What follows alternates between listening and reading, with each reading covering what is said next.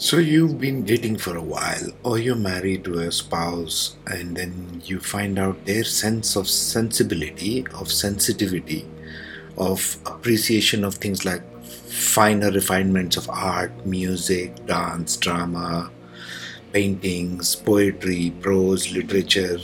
The refined sense of art that we have is quite different to yours. What are we talking about here? We are talking about conscious relating, the way you relate to your partner, your better half, your intimate partner. We are focusing on these areas specifically. We'll go one by one through different playlists, but right now we are talking about conscious relating. What does that mean? And we have covered some ground on this. You can see the previous ones in this playlist. When I speak of conscious relating, it simply means you know where your basic astrological propensities and directions are, how you are moving energetically with respect to different planets, different houses, all the rest of it, and how you can discover where the karma is. Karma meaning not necessarily a bad thing over here, okay? I don't see karma as something bad. It's something that you're born with all the good and the bad together in one box from the past life. Where the planets solidify in your chart and is where you will see the partner's karma more and more. And we are talking about intimate relationships, love, romance, these kinds of aspects between two people over here. Okay, specifically these aspects. And which are the houses like we spoke of in the earlier ones in this playlist? The second house, the third house, the fourth house, fifth house, seventh house, and the eighth house, which you see in the human figure in the top right hand bit. On this top left hand bit, I have marked the same thing as 2, 3, 4, 5, 7, and 8. Right? And I have shaded those boxes with different color codes for ease of understanding. Now we'll take a journey of Venus.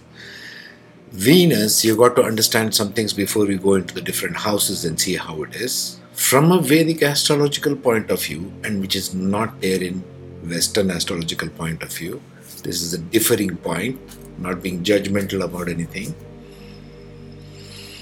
In Vedic astrology, art, Venus, sense and sensibility about sensuality, about harmony, balance, elegance, gracefulness. The list is there of Venus. Affection, friendliness, love, gentleness, sociability, harmony, refined sensuality, which we all have.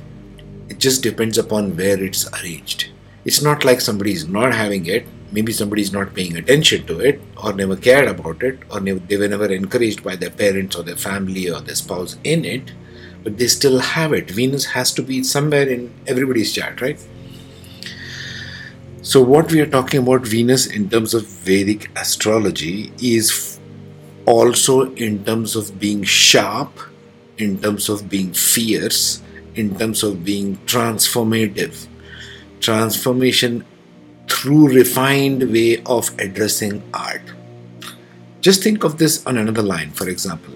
Everything in the history, if you study, all cultures, all countries, if you study the historical perspective, Renaissance in the field of art, in the field of architecture, in the field of creativity, music, dance, drama, theater, this area that we are so focused on, and every culture, great culture, civilization is focused a lot on this aspect.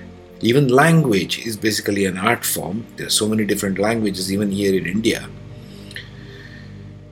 The language, dance, drama, art, architecture, music, all of these things we are talking about, these are the traits of Venus. Okay, this is what the Venus energy provides. This is the higher aspect of Venus, which is Neptune also adds to.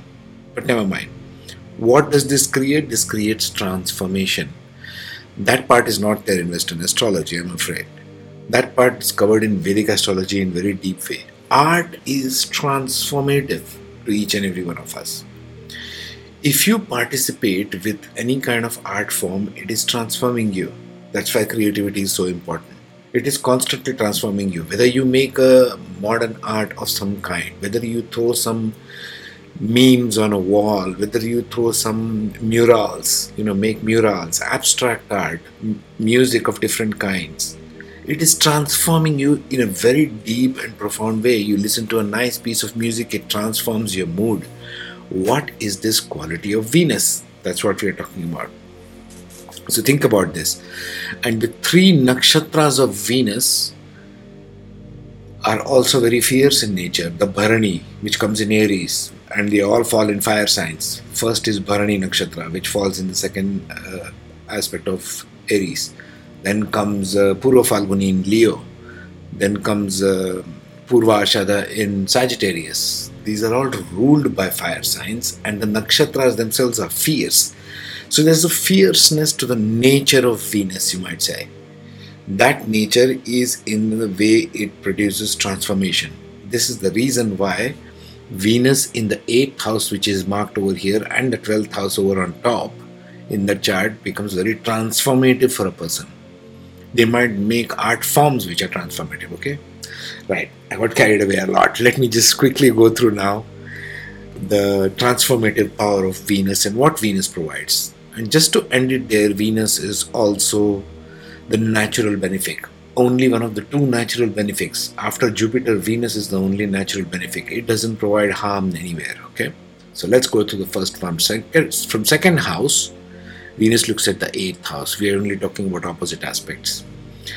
What does this provide these people? Great love of being near family, enjoying family assets, wealth, food and love, great need to indulge in eating sweets, wine, collecting art, earning money through art galleries or singing, need to have a sense of comfort, love from family.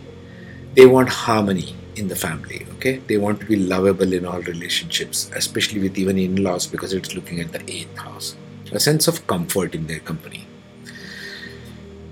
Venus looking from 3rd house to the 9th house, passion towards media, performing arts, writing, healing people, lots of affairs. 3rd house is the beginning of sexual desire, remember. One night stands, quick ones, changing fast, quick romantic flings type, not a stable long-term type. You might have known this kind of people. Then Venus in the 4th house, looks at the 10th house, loves being in a beautiful homely environment. Venus is a good karaka of the home front. It loves nice decorations in the house, nice paintings, nice sculptures, potted plants, flowers, you name it, perfumes, perfumed candles and so on. Venus loves all these finer forms. Venus is transformation through beauty, basically. So it's a kind of form. Loves being in a beautiful homely environment, express creativity, seeking creative output in career. Why? It's looking at the 10th house. Engaged in improving career by bringing the zeal of creativity. Venus will work to be creative in the work front, which is for most part what men are engaged is very dry, right? But this Venus in a man's chart is very nice because it brings creativity to the work environment, sensitivity to the work environment. Okay. In the 5th house, Venus looks at the 11th house, which provides us what? Or your partner. This might be you or your partner. Try making a connection with the sensitive parts between you and your partner. Very, very crucial. If you're not tuning yourself to the sensitivity of your partner, there's no point in any kind of love and romance or whatever it is that you're going to do, except maybe produce a bunch of babies. But otherwise, you're not enjoying it. The idea in conscious relating is to enjoy what you're doing, okay?